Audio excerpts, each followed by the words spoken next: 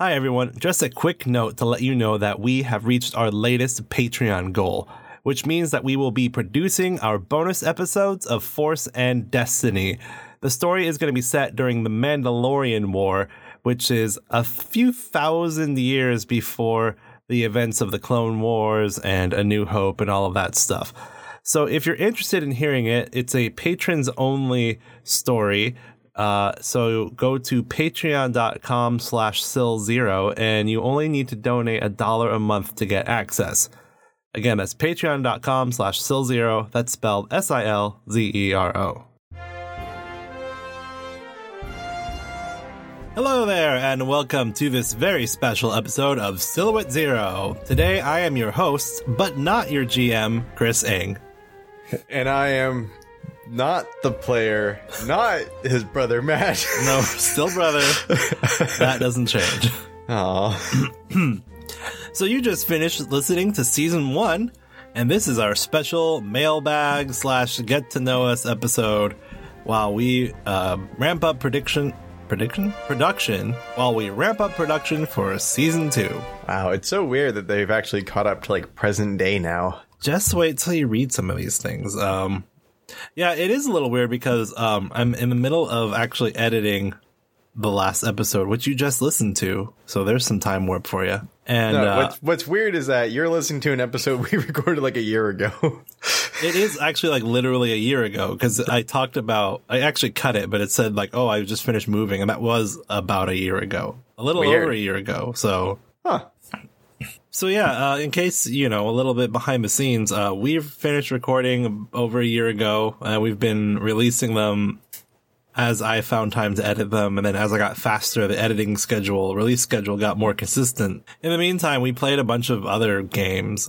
We played Ryutama, Blades in the Dark, 13th Age. I think that's it. No, that's not. Oh, Tiny Frontiers. I'm trying to look at We did Tiny Dungeons. We did Maze Rats. Maze Rats a couple of times. When you came over, we tried to do the Warhammer 40K. Yeah. It got very, very sad. I just love it so much, though. We'll figure it out. Yeah. Anyway, so let's just fall right into this. We've never done one of these before, but I figure what we'll do is we'll hit the listener questions first. And then if there's some time at the end, we'll just do a little talking. So We'll start with the ones I got on Twitter. Woo! So first question from Axelander, or at DSalge1 on Twitter. Do you have any plans for an actual play with a new story and a new system? For example, the upcoming Genesis system? Kind of. So I'm going to say probably. Probably, yeah. Kind of. We kind of have a couple of ideas for that. Click's story in my brain only goes 3 seasons. It may only go 2, depending on how this one pans out. Because I don't know what's happened yet. At this moment, we've recorded 10 episodes. I think like 11. 10 or 11. And there's still a bit to go. But the third idea I have is a little strange, so I'm not even sure Matt's going to want to do it. So I can't promise anything. The answer is already no. I can promise you 2 seasons of this with Click and the crew.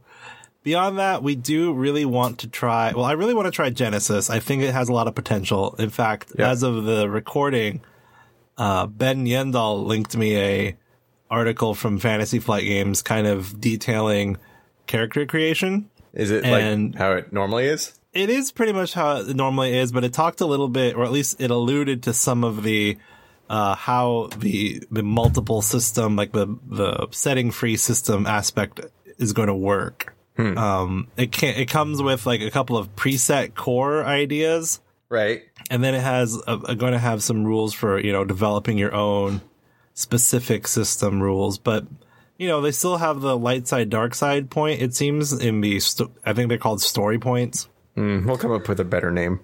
We probably will. We'll probably come up with something setting related because we really want to do. I think on the docket first is a mouse game. Yeah. Reskin Mouse Guard. Yeah, and I've already been sort of working on how the world for that is going to work, because we both really like the idea of being tiny mice with swords. Uh-huh.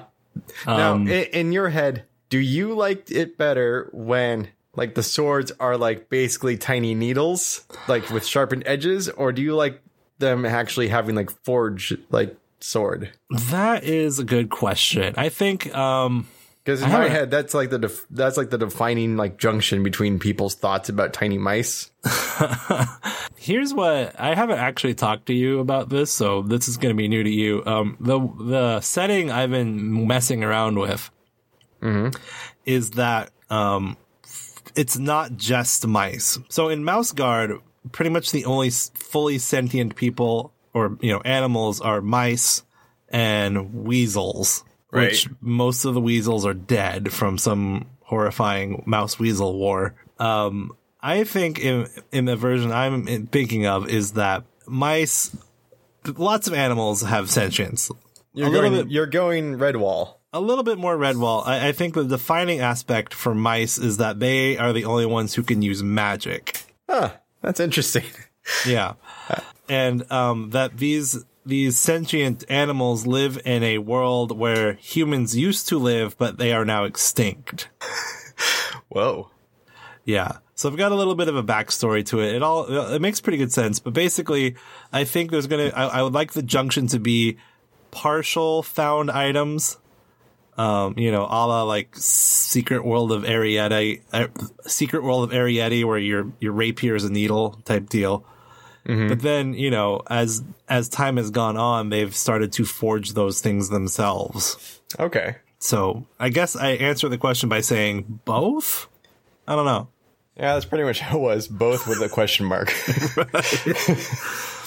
So that's kind of what we have in our brain right now for future things.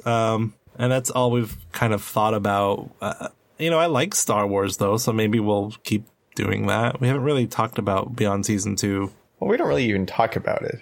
You think about it. You think about it, and then we just do it. And that's because you don't want to talk about it. Like, not that you don't want to talk about it, but, like, you prefer not to discuss these things ahead of time. Right. It's more fun. Okay, so we also have a couple of questions from Ed Carr, who is the official Silhouette Zero science expert. I'm giving him this title right now. He doesn't know that, but he's now our science expert. Okay. So, first question. What's the limit if e to the negative x as x approaches infinity? Oh, God. It's been way too long since I've had to do limits. This is calculus, right? Yes. Okay. I never took calculus, so this is all on you. Yeah, but this is like 13 years ago, okay? We all know I have a hard memory limit of 7 years. Anything beyond 7 years did not exist. This is very true. So, Ed... Wait, e to the negative x... Give me a derivative, okay? Give me a derivative and I can do that. I still remember the cheap way of doing those little basic my first derivative things where you like multiply the exponent by the base and then like that's the new thing. Like the derivative of x squared is 2x, for example. You get it? There you go. So Ed, we want a different question. Give me one I can answer. All right, here's a couple of questions here. The next question from him is, other than water, what would Click's greatest fear be? Oh man.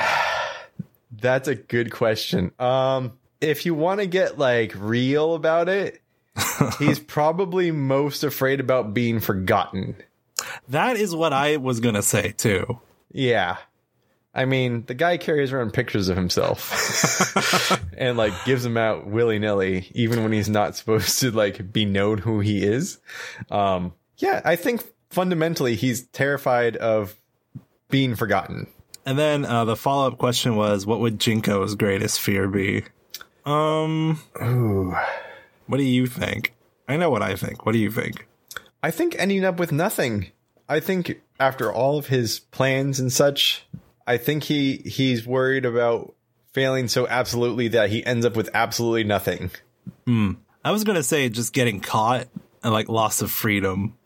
Yeah, because I don't know if he's in. I mean, even at this point in the story, he's sort of settled. Yeah, but he probably started becoming a thief because it was the easiest way to acquire things. Yeah, that's true. That's a good point. I don't know. I'm getting real dark psychology about it. This is what the people want. They want to know the inner thoughts here. All mine are going to be so scary. Okay. I know Ed has more questions, but I'm reading these up through the Twitter line, so we'll come back to them. So Ozzy, our super fan, love Ozzy, has a question for us that says, as your story is all about short aliens, will it feature porgs at some point? At least after episode 8. I don't know what a porg is. Oh man, hold on. Let me Google this. No, I kind of Googled it, and this is the situation. It's apparently some sort of alien that is featured in episode 8. Oh, okay. And I guess maybe director Rian Johnson has been tweeting about it. I guess like porg facts. I don't. So I accidentally ended up in a episode 8 media blackout for myself. I did watch the trailer from Comic-Con, but unlike episode 7, where I kind of went around looking for rumors and stuff like that, I haven't really been doing that with episode 8. I think partly, like I said, it's accidental. I've just been too busy, so I haven't really looked. But so I've pulled up a picture of a porg. Yeah. I too don't really know what's going on with the new movie, mostly because I don't have like a self-imposed media blackout per se. I have an everything blackout where I crawl under a rock and close my eyes to everything outside of the world. You also have a thing about movies in general. Yeah, I don't really watch movies like ever. Except back in the day, if it was like a mini series on Sci-Fi. Oh yeah, you would watch every garbage can movie that came out. Or if it was on FX, I used to watch every movie on FX. Right. But going back to porgs, they are adorable. Have you seen them? It looks vaguely like a guinea pig. I don't know. I saw a small thumbnail. It's kind of like if you took a puffin and a guinea pig and gave it kind of a sad seal face. Well, I have no idea whether or not porgs are sentient, but if they are, I am sure we will have one. And for all the pedants out there, I think you mean sapient. Rather than sentient? Yes. Oh, I don't know. Whatever. Because living creatures are sentient. They are aware of their surroundings. Oh, sapient is of thought. Go. Okay, very good. Thank you. All right, continuing up the line. We had one from the official Heidi and Way Twitter account, which wasn't really a question, but I'm going to make it as if it was asked as a question anyway. Actually, can you just read it verbatim and then just do like a question at the end? A question mark? Okay. So it was a quoted retweet that says, ask questions of these fine podcasters about their show. The valid question of which hashtag Heidi and Hero they'd like for a crossover most could be valid. You did an okay job with that. So, for those of you that don't know, I'm also play Mandalorian Commander Matu Ordo on Heroes of the Heidi and Way. Matu Ordo, the Clan Ordo. So, which would be the best one of the 4 heroes? Which one would be the best for the crossover? I mean, logistically speaking, Matu would be easiest. Well, if you want to power game it. I'm just saying logistically. I don't know. Who would you want? So here are some thoughts. First off, I feel like Nema could fill the exasperated leader role pretty good. That's true. I also feel that Kobe and TV could get into some hijinks. That would be frightening. I feel like Kith and Click would click and probably fight and argue a lot. Yeah, that's true. Kith and Tazi would also be really good friends. Yeah. To be honest, I don't see personality-wise, how Matu would fit in very well. As a member of the crew, probably wouldn't at all. Yeah, he's too regimentarian. I don't know. So which one do you want? You got to pick one. Oh God. I'm thinking Kith. All right, there you go, Kith. All right, next question from Christine, who's also a member of the Heroes of the Hiding Away crew. She asks a couple questions. First, what are your favorite Star Wars aliens and starships in the setting? Favorite alien is Gand. Yeah, I knew you were going to say that. They're the best. What's not to like? I mean, it's rare. There are species that literally occasionally have lungs. Like, some people are born with lungs, most of them don't. You know? This is true. I like the Gand too. I don't know if I'm going to say them as my favorite because I hate repeating answers, but I think what I appreciate about the Gand is they are, at least in the extended universe, they are the most alien aliens. That's a good point. I think that's why we like them. They're so strange. Yeah, they're not just like reskinned humans. Right. Or reskinned single attribute of human. Now, to be fair, if all of the planets that you knew of only had one biome, you wouldn't be surprised if all the aliens had one attribute. I don't know if Star Wars suffers as that as much as like the fantasy tropes, right? Like dwarves are greed and elves are, arrogance type deal. But anyway, if I have to pick a favorite Star Wars alien, the funny thing is I've had this question. I still can't think of an answer. Visually, I like the Togruta. I think they're really cool. You like Jawas best. I do like Jawas. I mean, I enjoyed the concept of Jawas, just these little guys with their little glowing eyes running around. But the Togruta also have a very interesting culture that was sort of hinted at in a later episode of the Clone Wars, but never really fully explored. So, in the future, I might be delving into some Togruta stuff. I think Mirialan are pretty interesting. Pantorans are pretty cool. Love Wookiees. I mean, who doesn't love a Wookiee? True. Well, Trandoshans. Starships. How big are we talking here? Let's do one fighter, one freighter, one capital. Okay. Capital, that one's a little bit hard because I really dig the Nebulan B frigate or Nebula B frigate, but you just gotta love a Star Destroyer. But what kind? Just regular Imperial class? Yeah. Though victories are kind of cool because they're more like the maneuverable level, Right. But you just can't beat a good old-fashioned Imperial Star Destroyer appearing. I think my capital would be the Venator Star Destroyer. The ones from the Clone Wars. The red guys. Yeah. They can land. That's cool. Hey, freighter. They're basically Victory class Star Destroyers. Well, yeah, that's true. But still, I like the Venator. I like the red. I like the center opening, like the flight bay that opens up in the middle and all that stuff. Oh, let's see.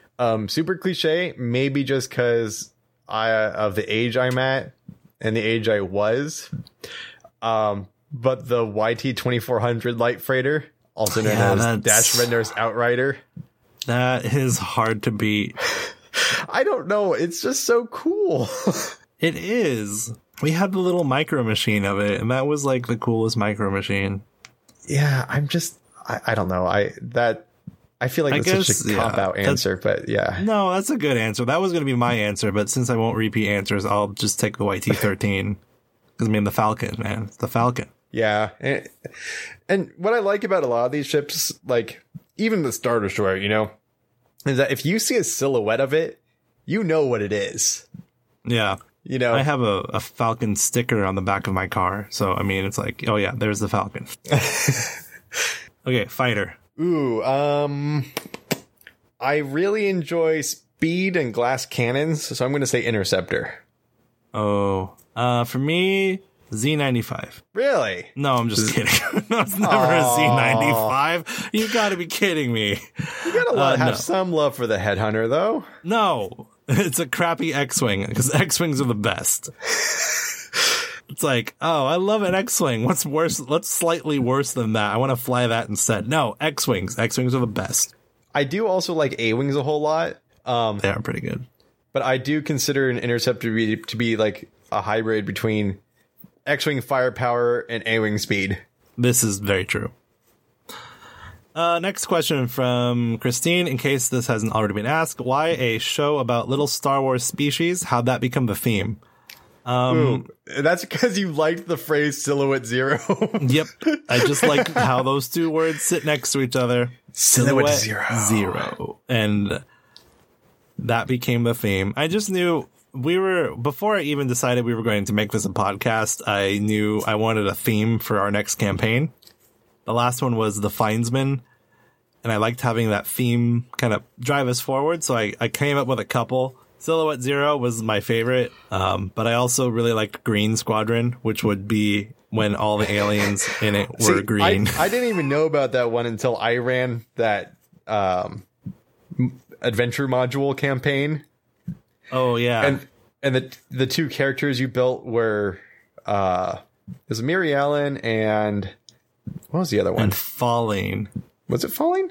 Yeah. Or Falling Green? Yeah. Huh. Okay. I learned something new today. Yeah, because I tried to constantly use her pheromones to trick them into thinking they were the same race. And it never worked. That's right. You just kept failing the rolls.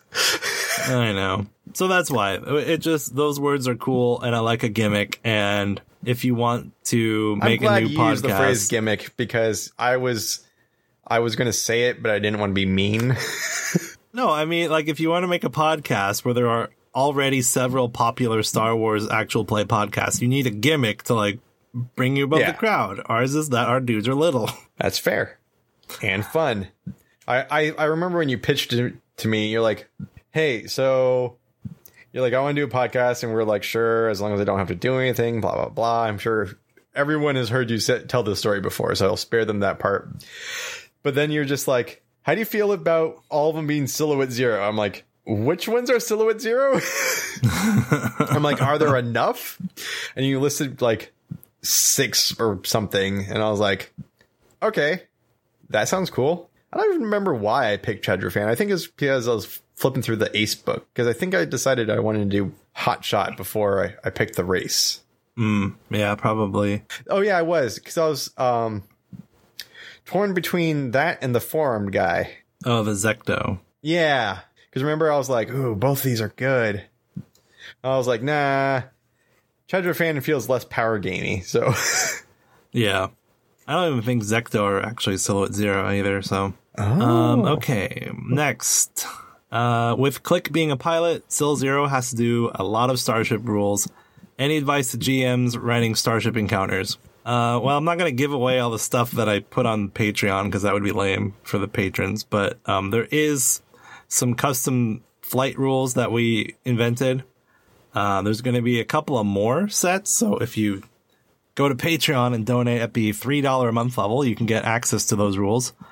In general, I think the generic advice I would give is that the rules are kind of boring in terms of a long chase, mostly because it just turns into a roll-off competition, because the pools don't really change with the difficult terrain stuff.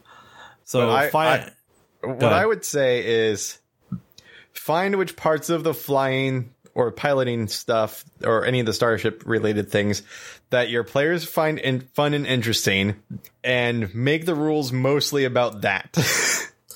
Yeah, and I would say mostly also try to make the pilot's decisions matter in the roles. Yeah, somehow. Instead of it just being like a card game or something where it's like, all right, I've played my, stay on target. Yeah. And then they're automatically going to do this, evasive or whatever. As a slight tease for this new dogfighting rules I'm trying to write out, it has to do with every time you make a new engagement, you actually re-roll a micro initiative. Huh.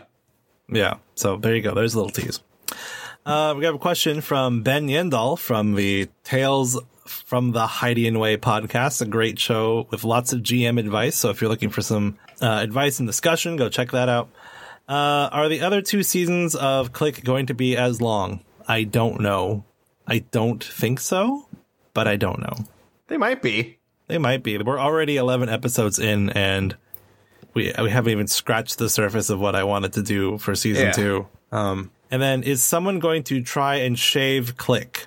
Well, I hope not. Yeah, it wasn't on the docket, but I don't know, maybe we'll do that. I think he'd be pretty miffed. Let's see. What else we got going on here? Okay, that's it for the Twitter questions. We got a couple from email, though. Sweet. And this was we got some really nice emails, actually. So firstly, we got one from Barry, who also likes to be called Keese, so I'm just going to call him Keese because that's cool. Keese. So first, he writes in and says that he got through the entire series in less than 4 weeks. Wow. Yeah. So he binged through most of the episodes. That's also a talks, lot of episodes. Yeah, well, thank you. I appreciate that. And then he also writes in, we've had this before, but I know you particularly love this when they take our characters and put them in their campaign. Oh, yes. So Click and Tazi have both shown up in his campaign. He writes, they met Click in a bar where one of my guys accidentally bumped into him. Click immediately thought my player was a fan asking for an autograph, and so handed out one of his photos before leaving. I had my guy roll for recognition, but he failed. Poor Click hasn't become popular in England, it seems. And then he goes on to say that Tazi is a musical instrument store owner. And then his party is in the middle of robbing her. So we'll see how that goes. Oh, that is hilarious. So yeah, we love that. Thanks for that, Keese. If it's not up already, very soon on our website, SillZeroPodcast.com, I'm putting up the NPC cards for everybody. So if you want some stats, you can use those if you find that useful. But anyway, he's got 2 questions for us. First is, how does Chris do the voice changing? Is it all post-production? And if so, could you please release some unedited clips, as it would be fun to hear what Matt, aka the player, hears? So the only one's Tazi. For the main characters, yeah, the only one is Tazi. Jinko and Reina are just my voice. With well, when I was coming up with the 3 voices, I knew the easiest way to do it would be to have a high, a middle, and a low. So Tazi's high pitched, Reina's middle, Jinko's low. Reina, clever. I think, was probably the weakest one because I tried to do a very subtle accent in certain episodes, and subtle doesn't work with my voice. I need to be more exaggerated accents for them to show up on the audio. So that's a good point. But yeah, Jinko's is pretty good. I mean, I could do the Tazi voice, but Matt is very particular about nobody ever hearing the Tazi voice. I have a very strict policy of like, I remember one time he sent me one of the episodes to like listen to proof listen, and I pointed out like he missed one of his Tazi filters, and I'm like, one of the things I don't want you to ever really show he's behind the curtain is the Tazi voice. I'm like, that totally ruins the immersion. But I mean, if you wanted to like give a big old warning or something, go, hey, I'm going to do an unfiltered Tazi voice. If you don't want that illusion to be shattered, don't listen. Nah, I think there was one episode where I did miss a filter and I never went back to fix it. So if you really want to hear it, you go find it. It's a little Easter egg hunt. I got to listen to them all again.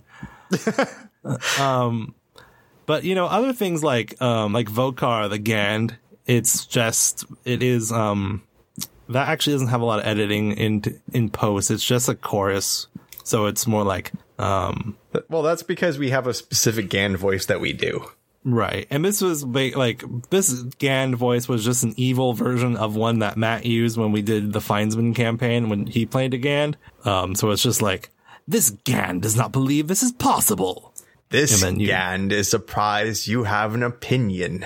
This Gand is surprised you've survived this long. This Gand will end this argument once and for all. Ooh, that was a scary Highland. Yeah, that was like the end of the arc, Hyland.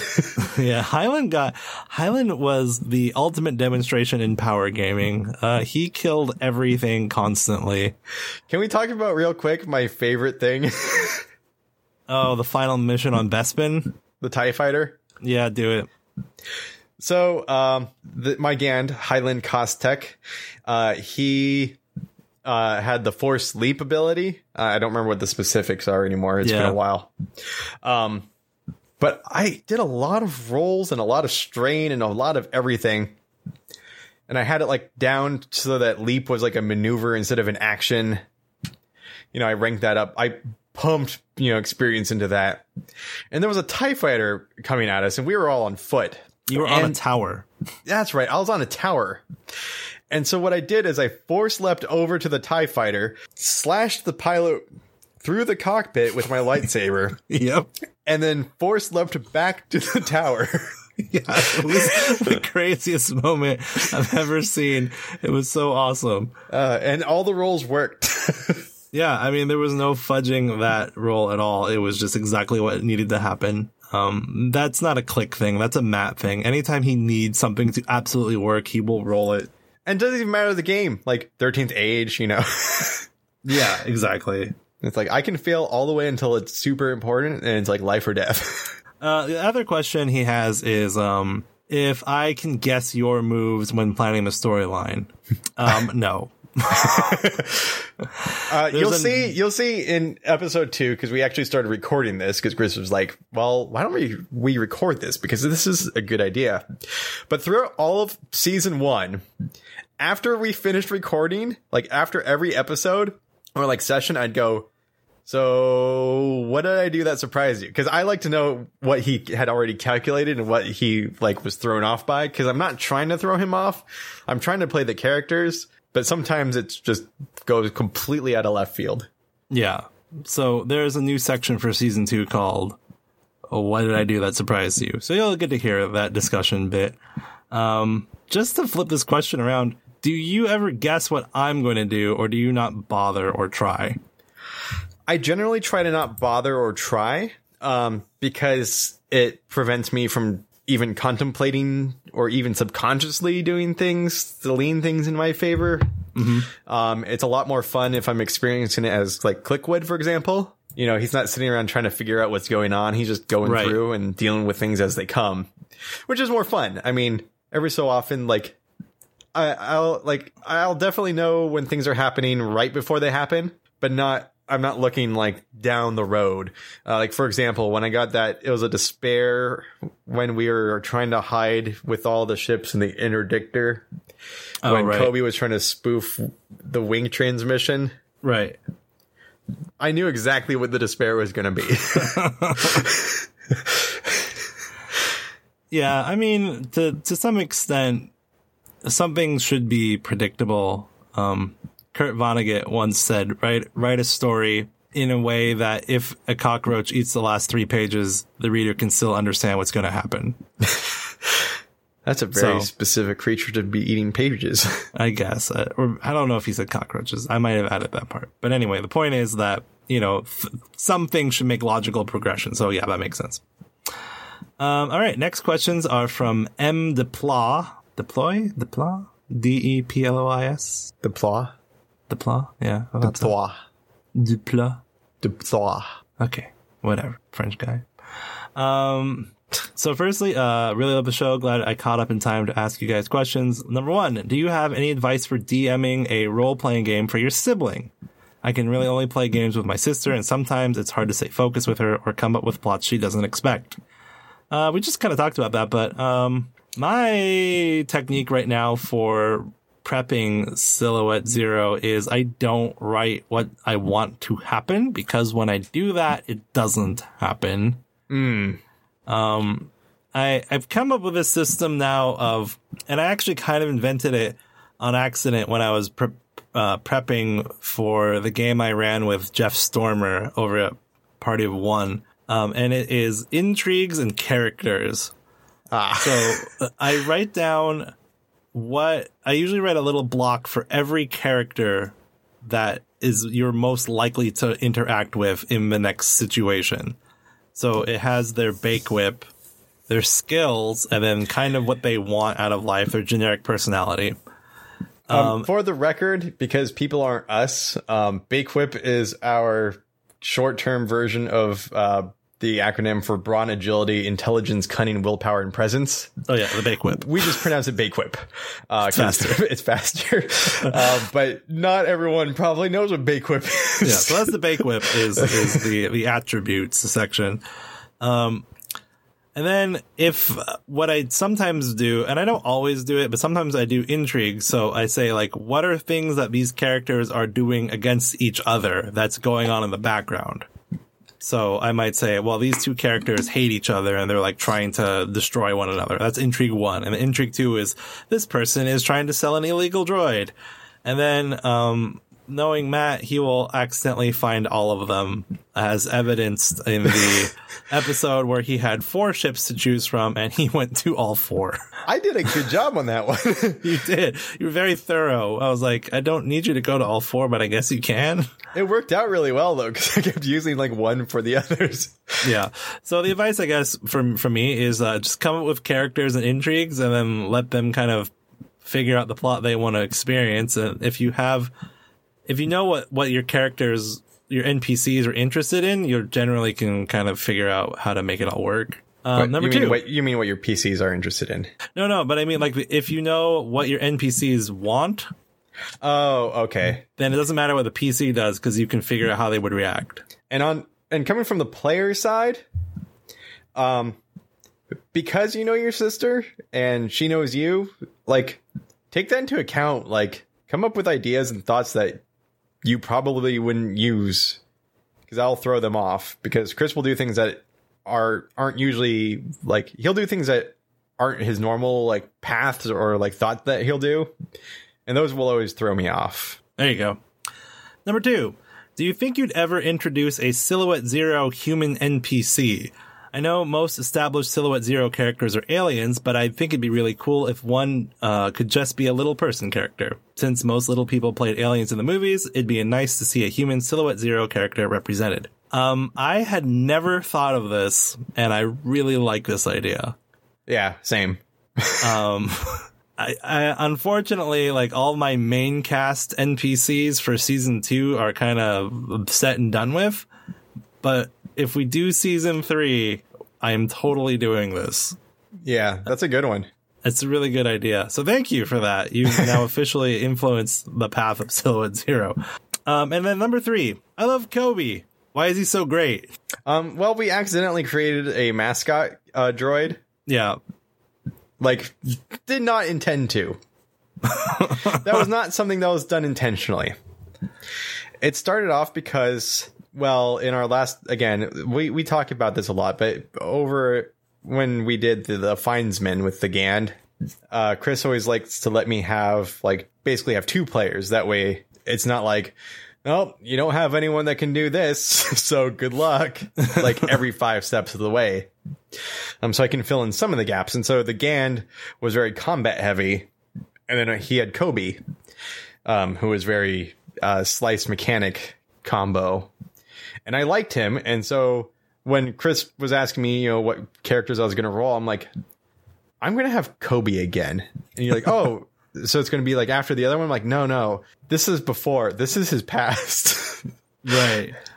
Which we haven't figured out whether or not the Findsman timeline remains intact, but we'll figure that out later. But Kobe is just, Kobe had a very enigmatic past when we invented him. And then I think there were just aspects of it that were really interesting. Even back then, he just kind of did his own thing. Yeah, because again, I like to try to play the character. And if it's, you know, for a droid, you know, usually acts what they assume to be logical, and it's not really their fault if the other people don't know something that he thinks should be obvious. Right. This is probably the most concise description of Kobe's personality ever. Just, well, you should know, so get on board. I feel like one of the most common things that happens in Silhouette Zero is you go, does Kobe tell anyone? And I'm like, no, because he thinks he should know. Yeah. Which kind of falls into the next question, which is, alternatively, would Kobe ever talk to the crew about his past more in depth or keep it to himself? Well, no one's asked. Yeah, true. Also, I think he would just... I don't think he thinks it's relevant. Yeah, I don't think he does either. And I think that's what makes, like... That's my favorite thing about his particular mysterious past trope, is that he doesn't think it's important. Right. And so it's kind of inconsequential. It's just like, he's like, well, who cares about the past? This is what I'm doing right now, though. Yeah, and we know that Kobe has never had his memory wiped, and I don't think anyone else knows that. No. That would be a weird assumption to make. I think everyone assumes that droids get their memory wiped routinely. They all just have their cultural bias that, Yeah. Also, from a storytelling perspective, having a undefined past for Kobe is very useful for me. And me too. And for you too when you flip those light side points, because I think it's episode 11. Oh boy. Oh boy. Just wait until you see what Kobe did in the past. I wish I could have seen your expression when I said that answer. Well, and also, like, his obligation was bounty, but we never found out why he has a bounty on his head. Nope. And so, like, from a storytelling perspective, that's useful, because if we ever decide we need to know what that is, we can just make it up without having to contradict ourselves. Yep. So it's not like we've got it written down in a book somewhere and we're keeping it hidden. We just don't know, and we'll make it up when we need it. Yep. God, I love Kobe. I think that's all of them. That's all the listener questions we have. That was a lot. That was a good run. It was. Thank you, guys. Hey, thanks. Now for the remainder, as promised. 30 minutes of me sadly flopping in background.